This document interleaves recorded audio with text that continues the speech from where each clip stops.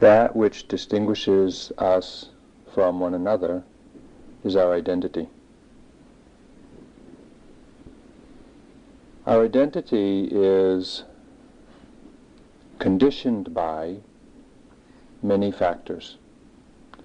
And I have been speaking about, over the last two talks, two different mental states, two of the three papancha: conceit and craving, which we see in our practice proliferate in the mind and give us a sense of ourself unique among all others. Tonight I want to speak about the third papancha, the third area of the proliferation of thoughts, the diffuseness of thoughts in the mind. And that is the papancha of ditthi. And ditthi means view or understanding. And specifically, papancha refers to wrong views, wrong understandings. And the primary wrong understanding that the Buddha identified, that is the most pernicious, persistent, and the most deceptive, meaning that it misleads us most harmfully, is this wrong view of self.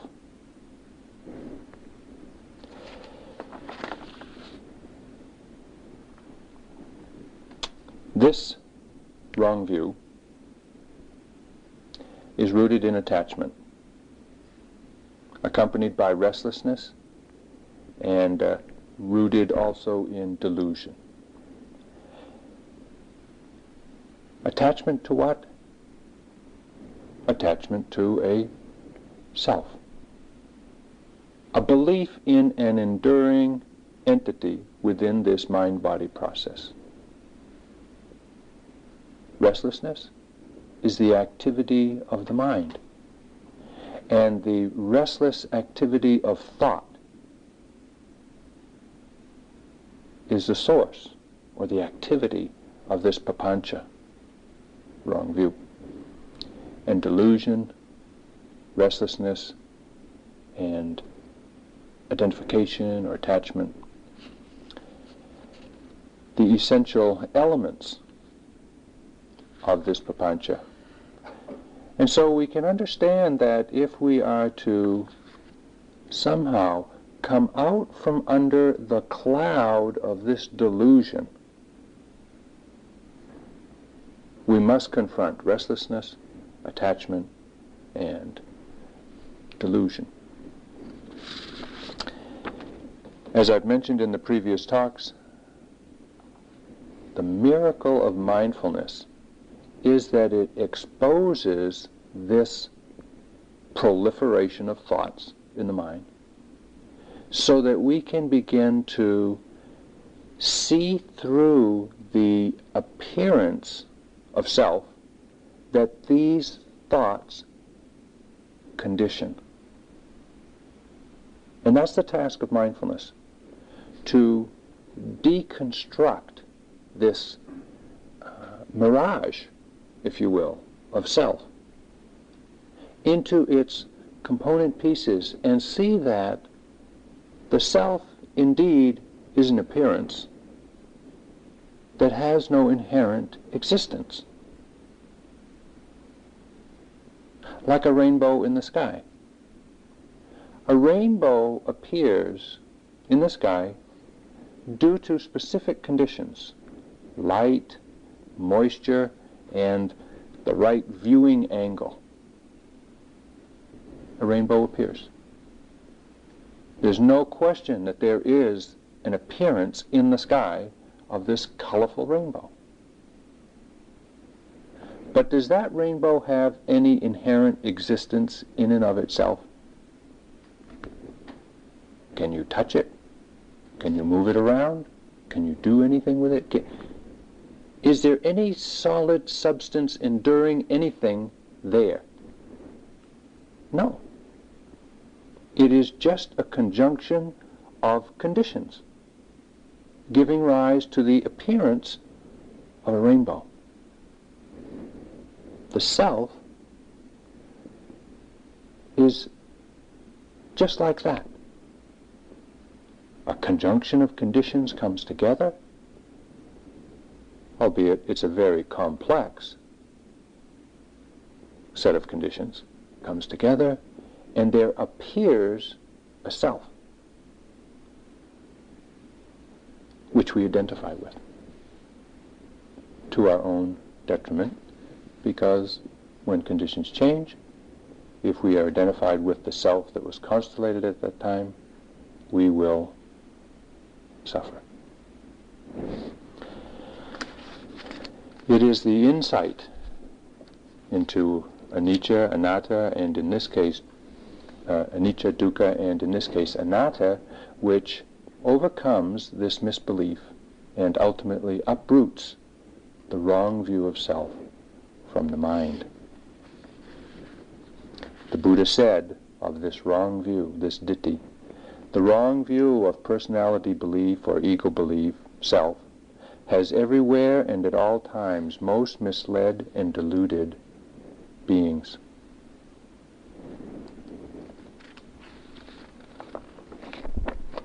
When we take the infinitely rich, detailed constellation of conditions that give rise to this mind-body process, and we identify with it, and believe that there is something enduring within it, we are under the influence of this mental state, ditthi, wrong view.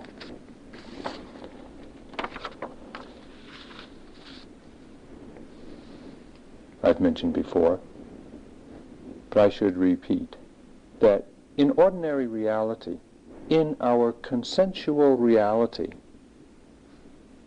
it is important to have a clear, well-defined, and maintained sense of self. To know who you are. To know the boundaries between you and others and where your feelings start and stop and where their feelings start and stop, responsibilities start and stop, and to be clear about that. To not merge into some amorphous psychic, emotional soup and just kind of disappear. That's not spiritual maturity at all.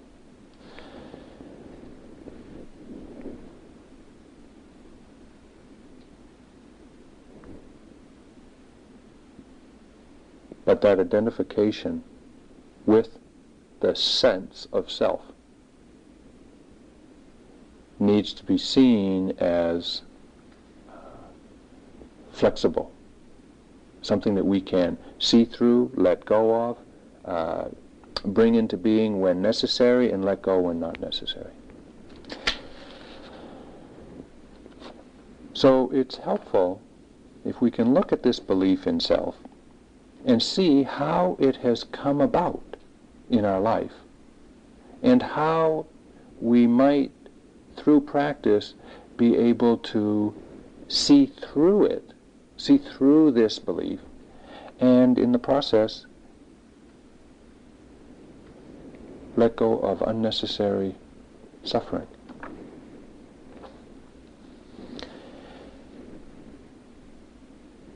There are 5 conditions, 5 experiences that the Buddha identified and pointed out as being the experiences that we are most likely to identify with as me, as a self. And the first of these is the body. We look in the mirror every day and we say, that's me. And every day it looks pretty much the same, and we say, that's who I am. And we have been taught, to identify with this body from the time we were a little kid, a babe. Mom picks us up, strokes us a little bit and says, hello, you, Steve, Carol, John, Paul, whoever you are, and get attached to this body. And so we do. And then we even though the body goes through its changes, it grows up, it matures, it goes through some superficial changes in appearance and all. There's an obvious continuity to it, but in spite of all that change, our identification remains solid.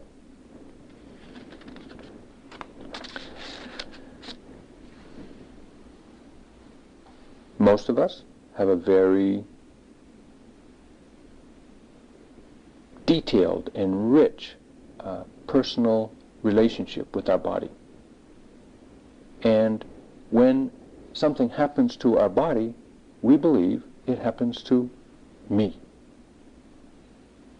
And we believe this is my body. This is who I am. It's mine, my body.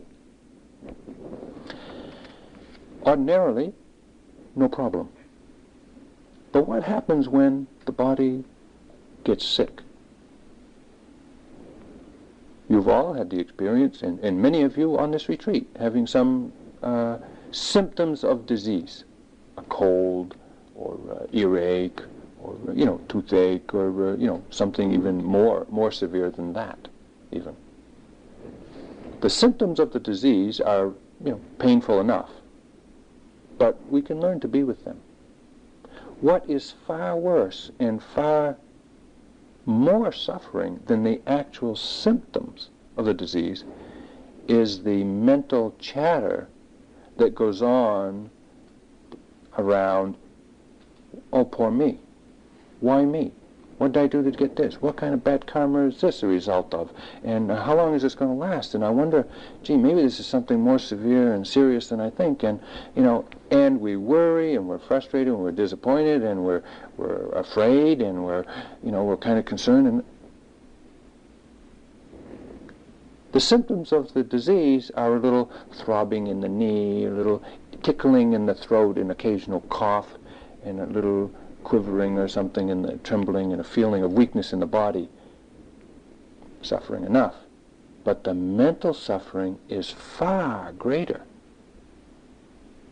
And that is all because of our identification with this body. And if we can see the body as the body, a set of conditions unfolding throughout time, somewhere in the universe, experience it as we will, but not identify with it, all that suffering is extra. All that mental suffering is unnecessary. But it comes because we're identified, attached to, believe in, this body is me, who I am. Well, diseases, they come and go for the most part, but aging comes and stays.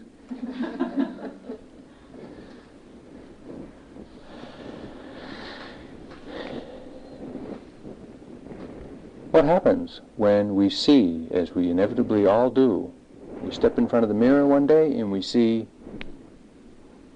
wrinkles we didn't see before, gray hairs or no hairs we didn't see before, and we see gravity taking over, and suddenly everything is looking a whole lot different.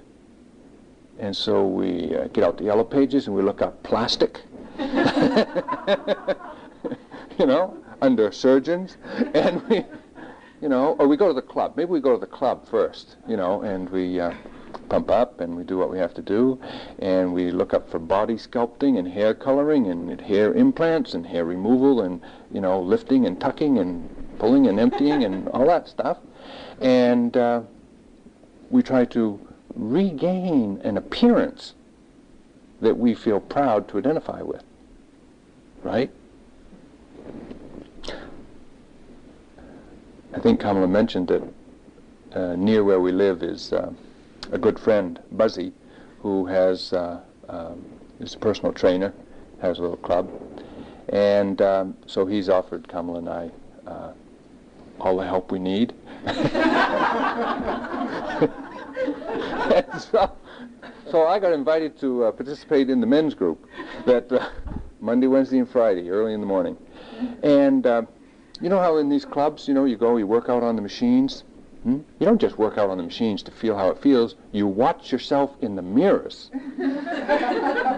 that line the walls, And, you're pumping up, you're doing your things. And I see others, and I must say, me too. You walk around and you hold yourself a certain way just to see how's it look, And of course, everybody's giving each other strokes, It's like, hey, wow, you're about an 8 in potential, Your legs are really something, You work on those.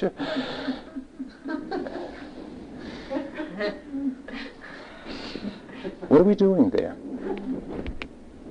Identifying more with conditioning a greater identification with the body, and especially the appearance of the body that we want, that we feel, proud of, or that we feel comfortable with. And when we don't get that reflection in the mirror of the body that we want to be identified with, it's suffering. That's what it is, suffering. Our concern for the body extends way beyond health concern. Yeah, it's good to have, it's good to be, do your exercise, do a little aerobics and eat right and whatnot. But our concern for the appearance of the body sculpting, weight, all of that is a whole realm of unnecessary suffering because of identification with appearance of the body.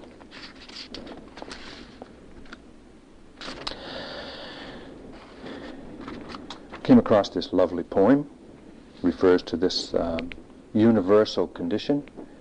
It's called Cosmetics Do No Good.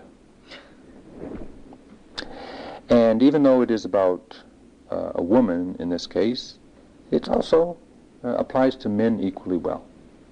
Cosmetics do no good. No shadow, rouge, mascara, lipstick, nothing helps.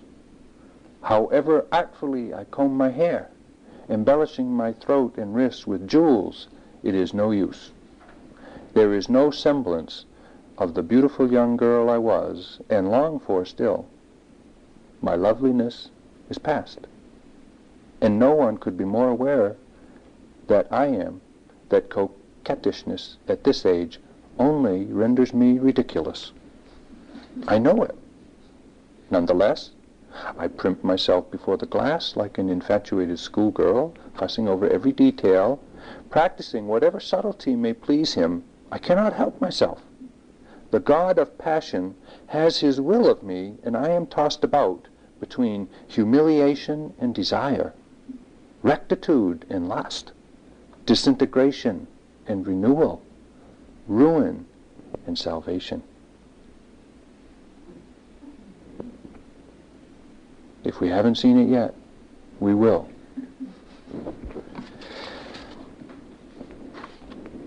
We come to practice. We begin to look at this body in a different way, not in the mirror. But we begin to feel it from the inside out. And what do we discover?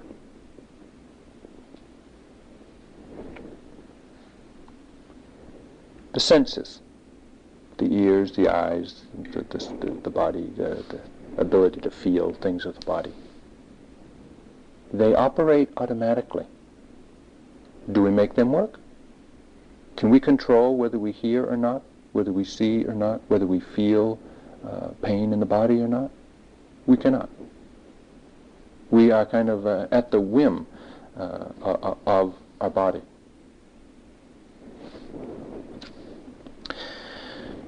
We have a sense of our body image.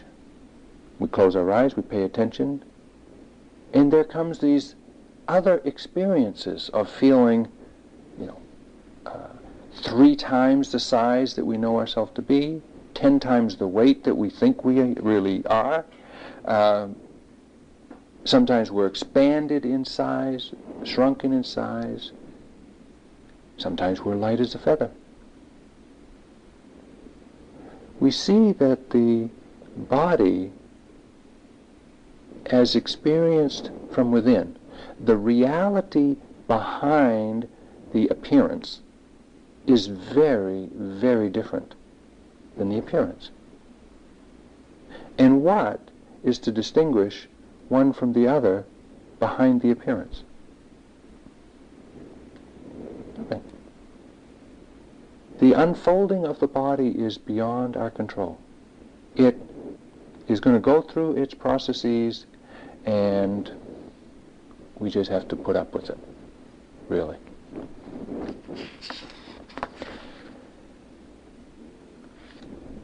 When we pay close attention to the experience of the body from a direct, tangible experience, we begin to loosen the glue of identification.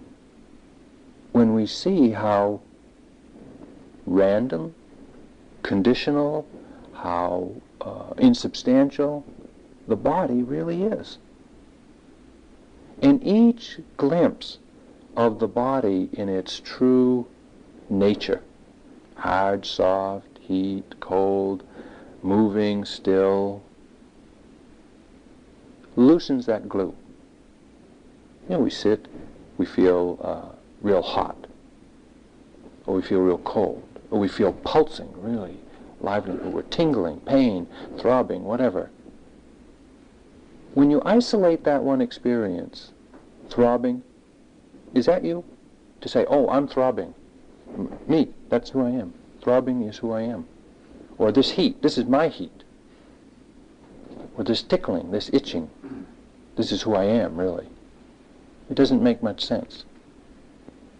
We look beneath the appearance, and what we see is the composite elements of this body that we get identified with. In seeing it in its composite pieces, we begin to loosen the glue. It isn't a matter of belief whether we are the body or not. Our identification is through habit, and it's only through cultivating direct perception of the body that we will see through this illusion.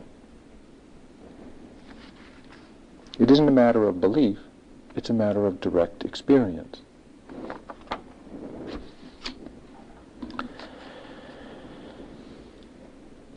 The Buddha said, or to paraphrase the Buddha, he said, this entire universe is to be discovered in this fathom-long body. Whatever you can feel, discover, experience, know in this universe, anywhere, is discovered in this body. And if we pay attention to this body, that's what we will discover. That's what we will open to.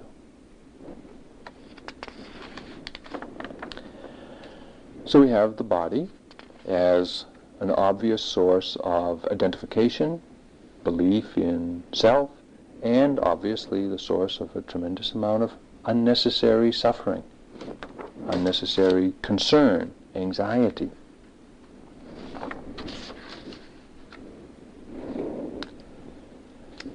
The second experience that the Buddha pointed to is the experience or the activity of consciousness, citta, in the Buddhist language, consciousness.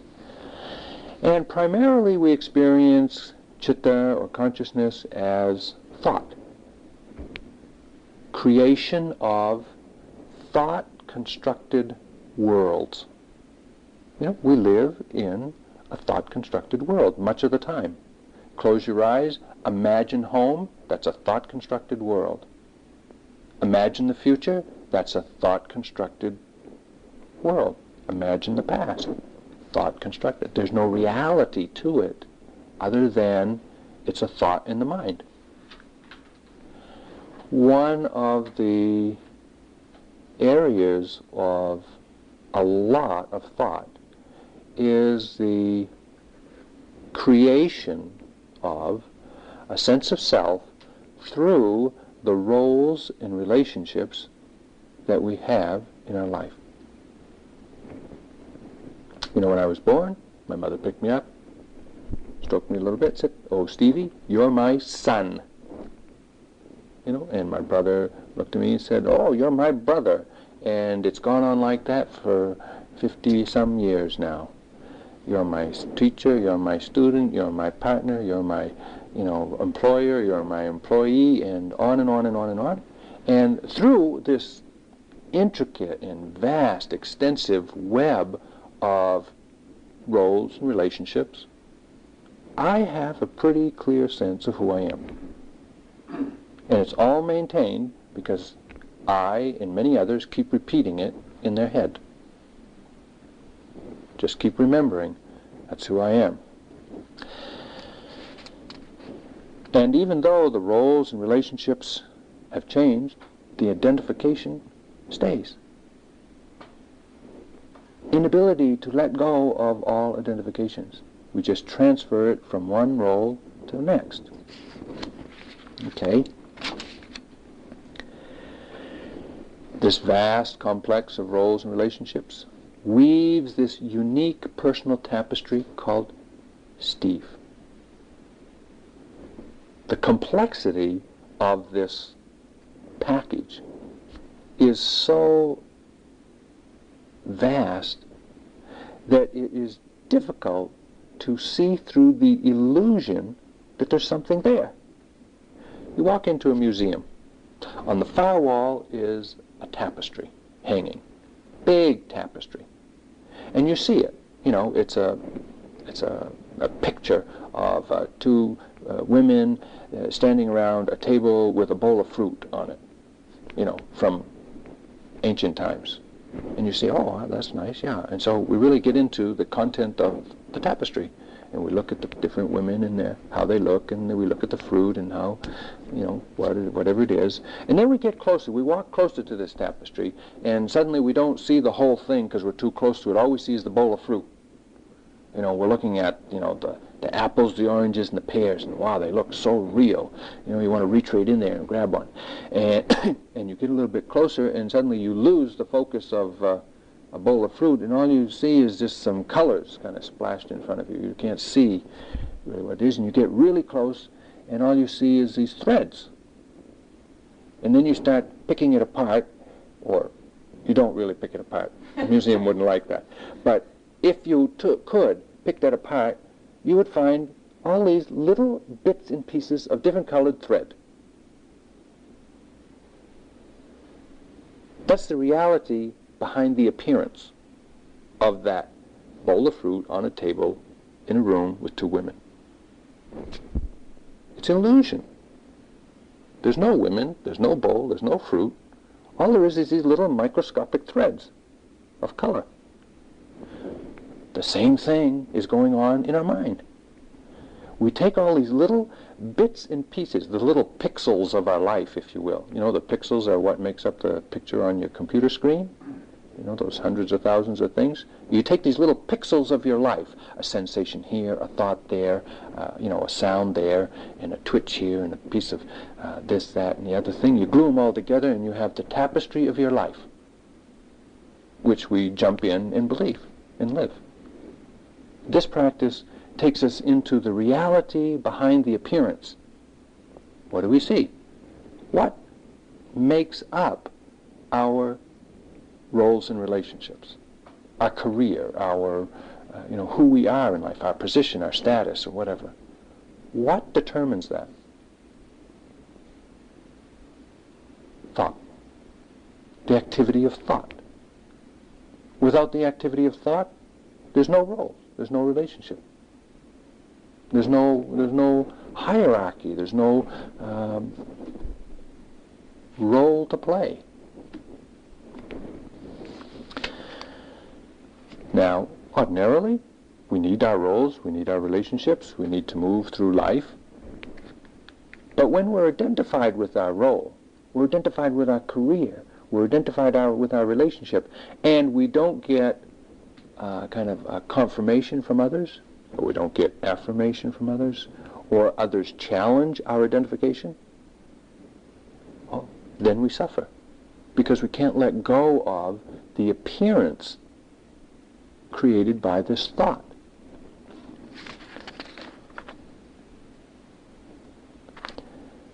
I know many of you have heard this story,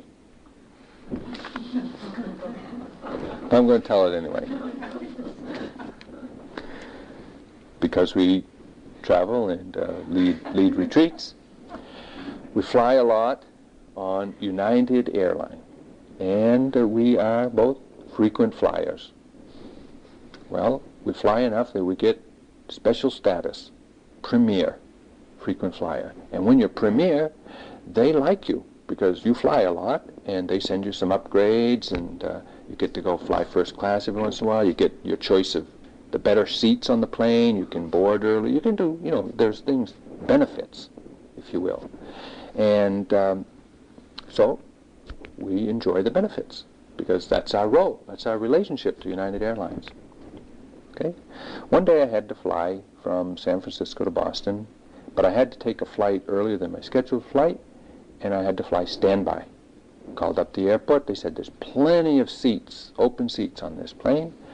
I went to the airport. They said, oops, sorry, we canceled one of our other flights. They're all going on this plane. There's no seats. Thank you very much. Well, I'd like to fly standby, and I'm a frequent flyer. I'm a premier frequent flyer.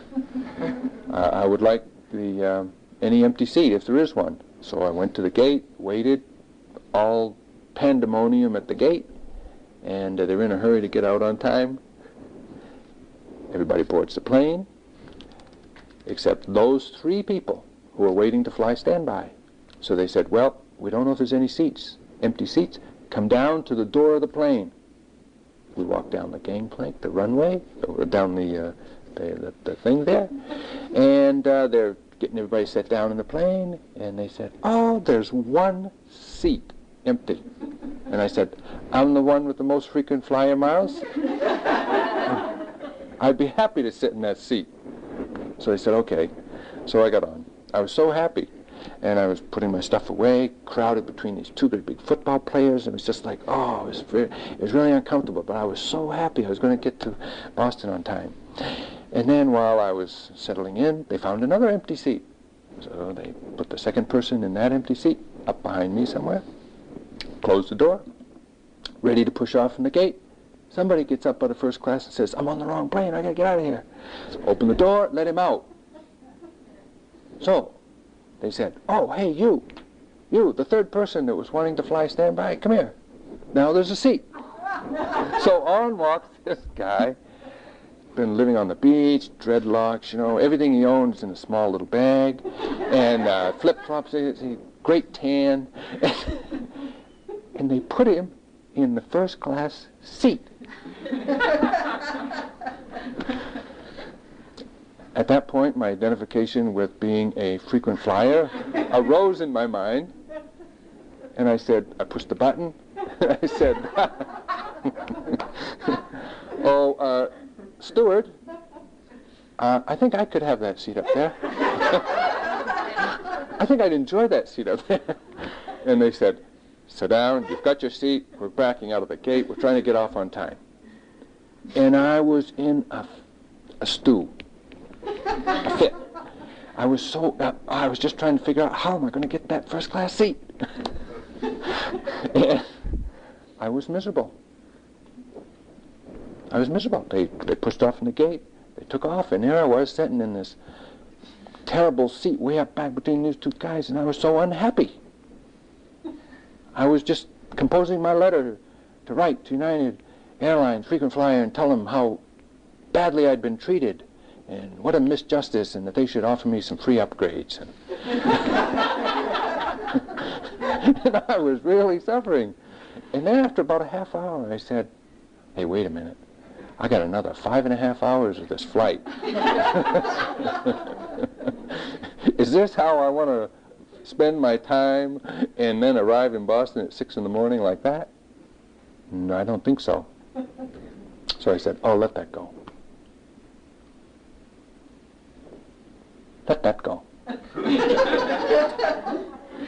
And after a few reminders, I let that go. I just, while I'm on the plane, feel the seat under me. I knew I was on the plane. And I was going to get there on time, and it was okay. Now, my identification with that role and that special relationship with United Airlines caused me a tremendous amount of suffering for that period of time. And then I got in touch with the reality behind the appearance. What's the reality behind the appearance? You're sitting on a plane, you're feeling certain vibrations, you're going to get to where you need to go on time. That's the reality. No suffering in that. Let go of that identification with myself as a premier frequent flyer. Let go of that. The only thing that happens, the only change, the only difference when we let go of our identification is we stop suffering. Everything else remains the same. When we let go of our identification with self, when we let go of our identification with our roles, our relationships, our careers, whatever, nothing changes except we stop suffering. Now, I don't want to sound too casual. You don't just let go of your relationships and think that nothing's going to happen and no suffering's going to happen. If it doesn't cause others suffering, fine. Let go of your role, let go of your relationship. If it causes others suffering, then respect your roles and relationship. If it doesn't hurt anyone, it's important consideration in whether we maintain our identification or let it go too casually. Okay.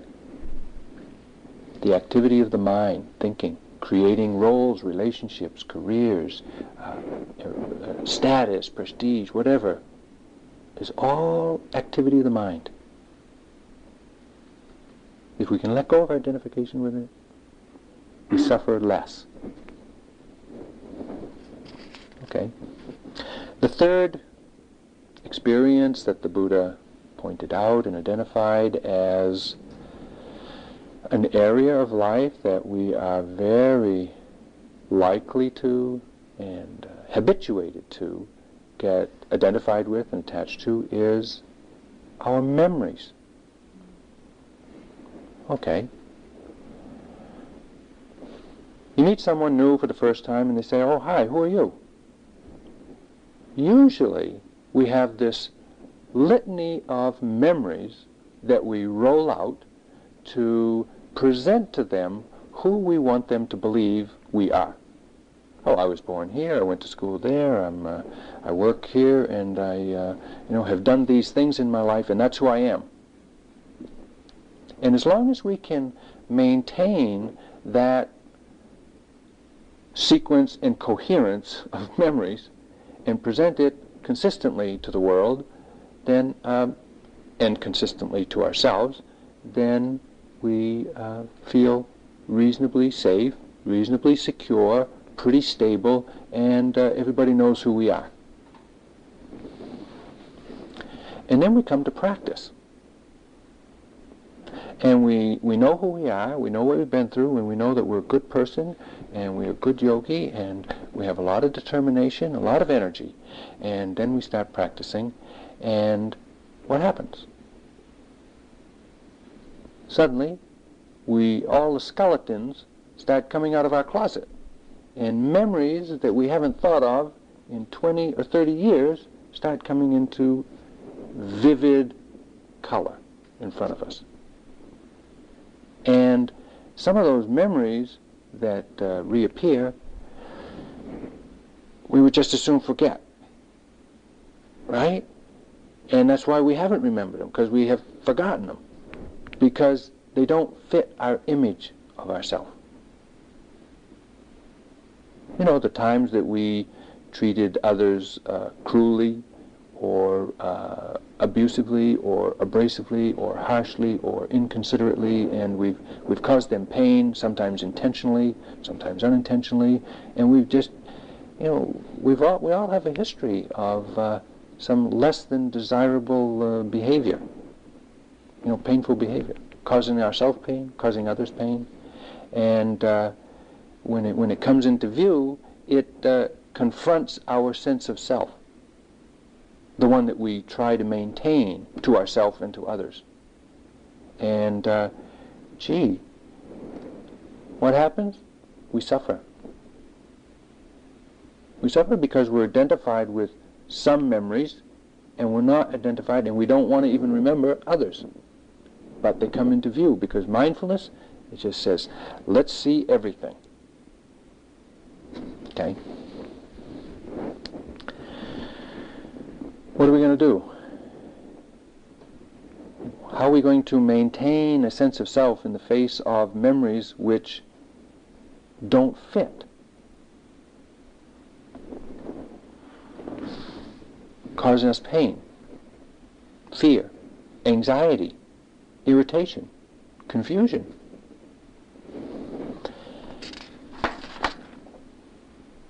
There's a question in some circles these days, in the psychological circles, whether it's possible to recover memories. Does anybody have any doubt? Really?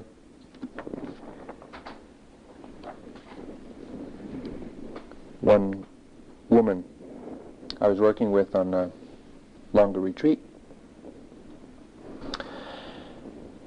middle-aged woman, living her ordinary middle-aged, middle-class life with, the usual stuff, good yogi, suddenly starts feeling a tremendous amount of fear.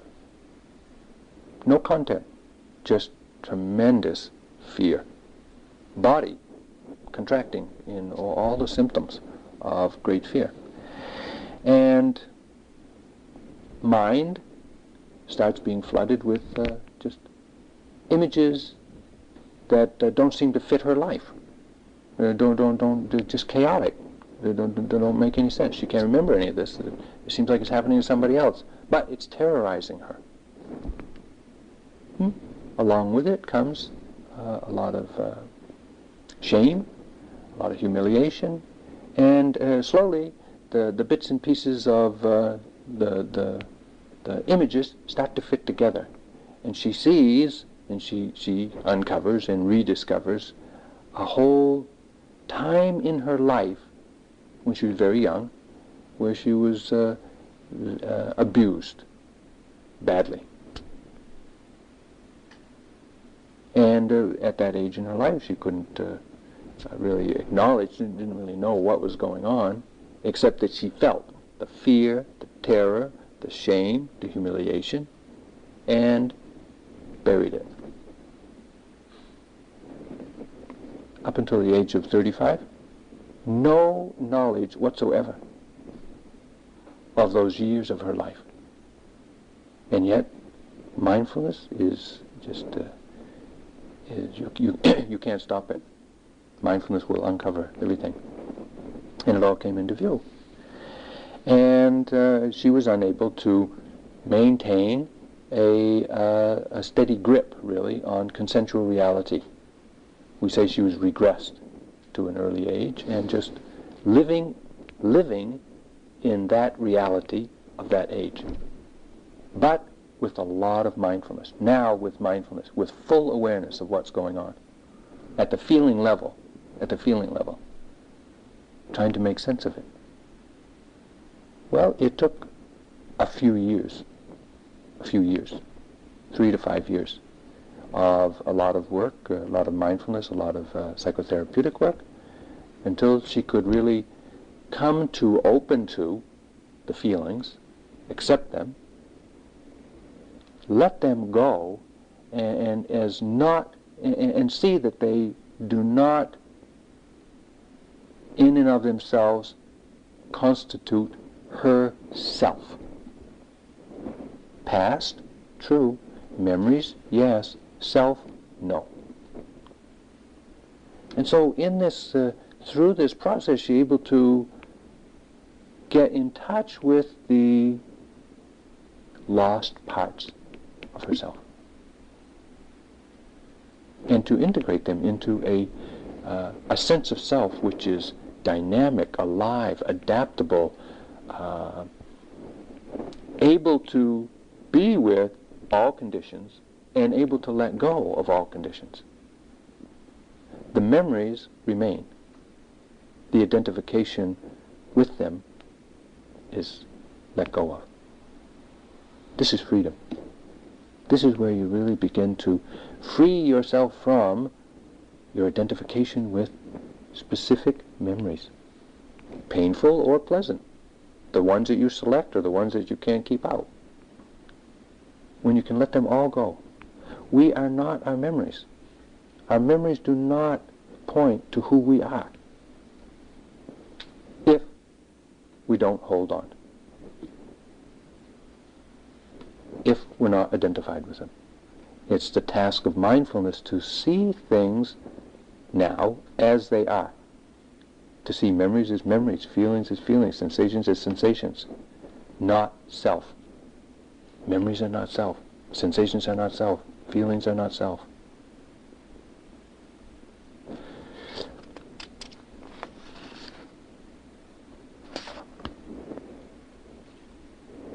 T.S. Eliot understands this process, or understood this process when he wrote, "We shall not cease from exploration, and the end of all our exploring will be to arrive where we first started and know it for the first time."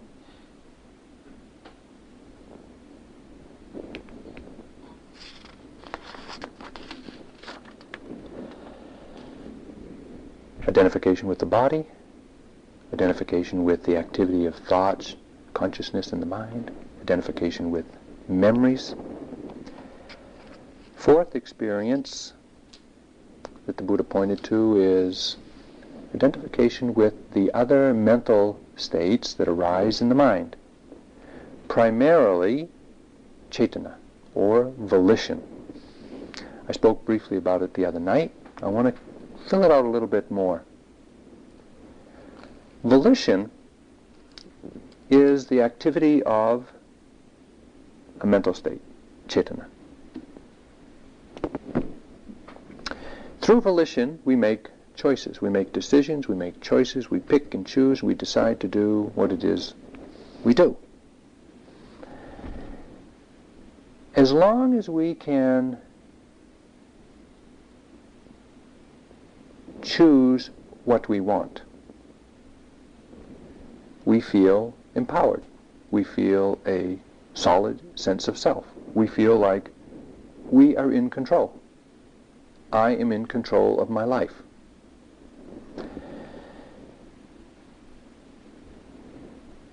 We come to practice, and as long as we can maintain that misbelief, we're reasonably happy.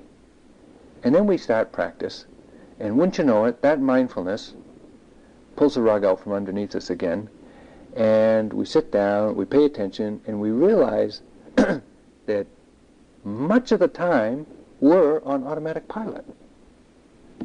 Who's running the show? When you discover, as we all have seen, how automatic we do much of the behaviors in our life, we find ourselves halfway through a meal before we even realize that we've heard the bell and gone through the lunch line. You know, the bell rings to end the sitting, we're halfway out the door before we even know it. Or little things. We brush our teeth every day. Has anybody noted it yet? The whole sequence of, the tube on the squeezing the paste on the brush, the screwing back on the cap. What does screwing the cap on the toothpaste feel like? Have you noted it? Many times, at least once a day, maybe more. And then the lifting and the brushing and how that feels, and you're noting that. We do it every day, but the habit of repetition has kind of numbed us out. And so we do it on automatic pilot. We don't make the decision.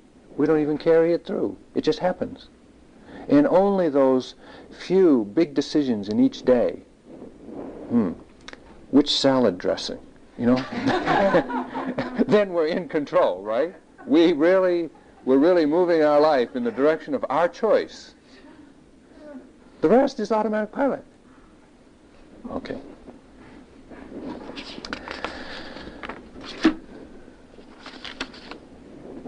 So, earlier in the retreat, we asked you to begin to note your intentions. You know, you're sitting and you feel an itch, you're about to reach for it. You note the impulse in the mind before you reach, so that you know who is reaching and why. Or you note the intention before you stand up, before you adjust your posture, before you reach for anything, before you put on your shoes or whatever it is you do. We ask you to do this so that you begin to notice who's making the decisions. Okay, so we come in, we sit down. After 35 minutes, the elephant is stepping on the knee. And it's just getting excruciating, and the debate begins, should I move or not? Okay. Fear enters the mind and says, I better move now, I'm going to hurt my knee, I'm not going to be able to walk if I don't move soon. And aversion says, I hate this discomfort, I hate this pain, I want to get rid of it. And desire says, wouldn't it be nice to shift right now and get some relief? And compassion says, oh, be kind to your suffering. Relieve your suffering as best you can, shift. And determination to be a good yogi says, no, I'm going to sit here, I'm going to sit until I attain freedom, and the energy says, yes, okay, let's bear with it. And patience says, I can be with anything. And doubt says, right? And doubt says, what in the world am I sitting with this thing for anyway? What's the benefit of it all? And boredom says, I've been here before. And at some point we move, right? Who moved? Who made the decision to move? Which mental state arose in the mind, conditioned the impulse, and the impulse moved the body? Are you doubt? Are you aversion? Are you desire? Are you patience? Are you impatience? I don't think so. And yet, we think, if we don't look very carefully, we're in control. We identify with the appearance of someone in here who is making the decision, right? When you look carefully, when you pay very close attention to the reality behind the appearance, do you find anyone in there making the decision? No. There's this ever-changing flow of impersonal phenomena running through the mind. Mental states, sensations, likes and dislikes, and boredom and aversion and determination. And it's just all flooding through the mind rapidly and conditioning the behavior of the body, the behavior of the mind. If we don't look carefully, we think, I made the decision. If we look carefully, we see how absurd that statement really is. Now, it's difficult to see this. We've all had that debate. Do I move or not? And mostly we torture ourselves with thinking, oh, if I move, I'm a bad yogi. If I don't move, I'm a good yogi. There's no I in either case. In either case, whether you move or not is not the issue. It's, do you see through the illusion that there is someone in here, making the decision? If we see through the illusion, we're free of suffering. If we don't see through the illusion, we remain caught and identified with the self that suffers. Difficult to see. I don't want to minimize how extraordinarily subtle this experience of no separate self is. It's subtle. It's very subtle. And we all have seen it hundreds of times, thousands of times. Each time we see it, a little bit, a little bit, a little bit, we loosen the glue of identification. Mindfulness is the solvent of the glue of identification. And we just pour a little more solvent on that identification, and it gets weaker and weaker and weaker, thinner and thinner, until we can live without that identification. We experience it. We experience everything in our life the same as with the identification, except we don't suffer.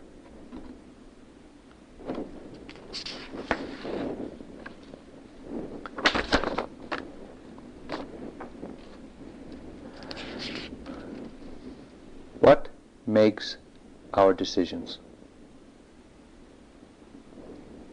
If we're unaware and not paying attention, habits of greed, hatred, and delusion make the decision.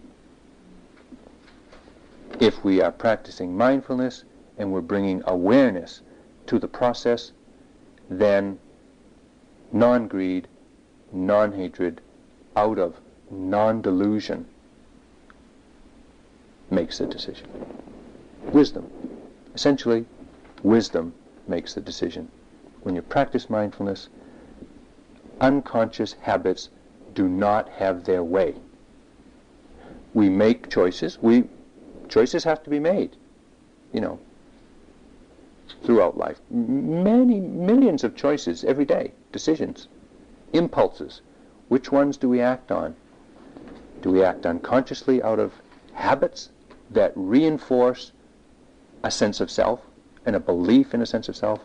Or do we make conscious this process of intention and let wisdom make the decision?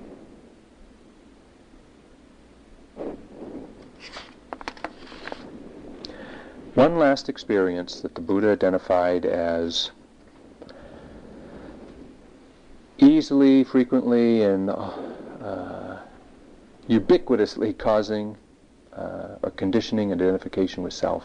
And that is the experience of pleasant and unpleasant feelings, which we take to be me or mine. Every experience, every moment, there is a pleasant or unpleasant feeling in the body or in the mind due to sensory contact. Ordinarily, we think, I feel good. I feel bad. I enjoy this. I don't enjoy that. What is it that's actually feeling pleasant and unpleasant? Is it we, me, some me in here that is feeling it? Or is this, as the Buddha pointed to, a function of the mind, Vedana? Vedana feels experience. Vedana is feelings. The Buddha identified this capacity of feeling pleasant and unpleasant is a natural condition of the mind. There's nothing personal about it. It's not you. It's not yours. The body feels, or the Vedana feels the body, Vedana feels the mind. It's a function of the mind to feel. And we've seen the mind is really not ours. It's not who we are. And yet, if we don't look closely, we will say, I enjoy chocolate. No, you don't. Vedana, feeling, enjoys chocolate. Except some of us. We all like chocolate. But it's not a personal self in here that's enjoying the chocolate. It's a natural functioning capacity of the mind. It's got nothing to do with a self. Difficult to see. I don't want to minimize it. It is a difficult process to see. But as we practice, as we stay close to the reality behind these appearances, this appearance of self, every moment of clear seeing Vedana, or feeling, clear seeing of the mind, the process of the mind, the intentions in the mind, the reality of the body behind the appearance. Each time we see any of these experiences, we loosen our identification with self. Now, how many times have we not seen this process of identification? Hundreds of millions of moments we haven't seen it. And each one of those has conditioned this belief in a self. Every moment of mindfulness is a deconditioning moment of that belief. It's not a matter of belief. It's not a matter of, I believe in no self. There, good, finished. Good luck.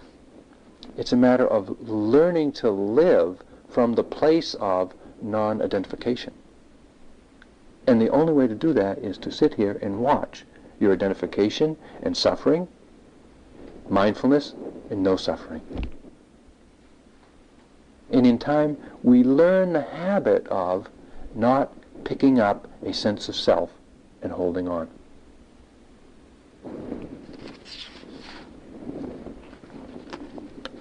These five aggregates, the body and the four of the mind, consciousness, feeling, perception or memories, and volition is one of the sankharas. These five aggregates, the Buddha saw proliferate in the mind. And the sense of self that we see through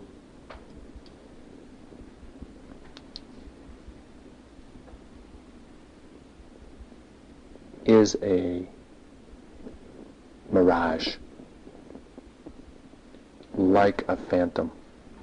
It is ephemeral, it's evanescent, it's insubstantial, it's ungovernable. And if we look closely, we see these characteristics of our mind and our body. It's evanescent. It evaporates upon contact. It's insubstantial when you try to actually touch the body with the mind. You can't find it. When you look for the substance behind a thought, there's nothing there. The self is less than a rainbow. It's an appearance in the mind, but it has no inherent self-existence. By paying careful and close attention, we see through this illusion, we free ourselves from unnecessary suffering. This is the deepest wisdom of the Buddha's realization of the truth, the way things are. So let us sit for a few moments and let this go.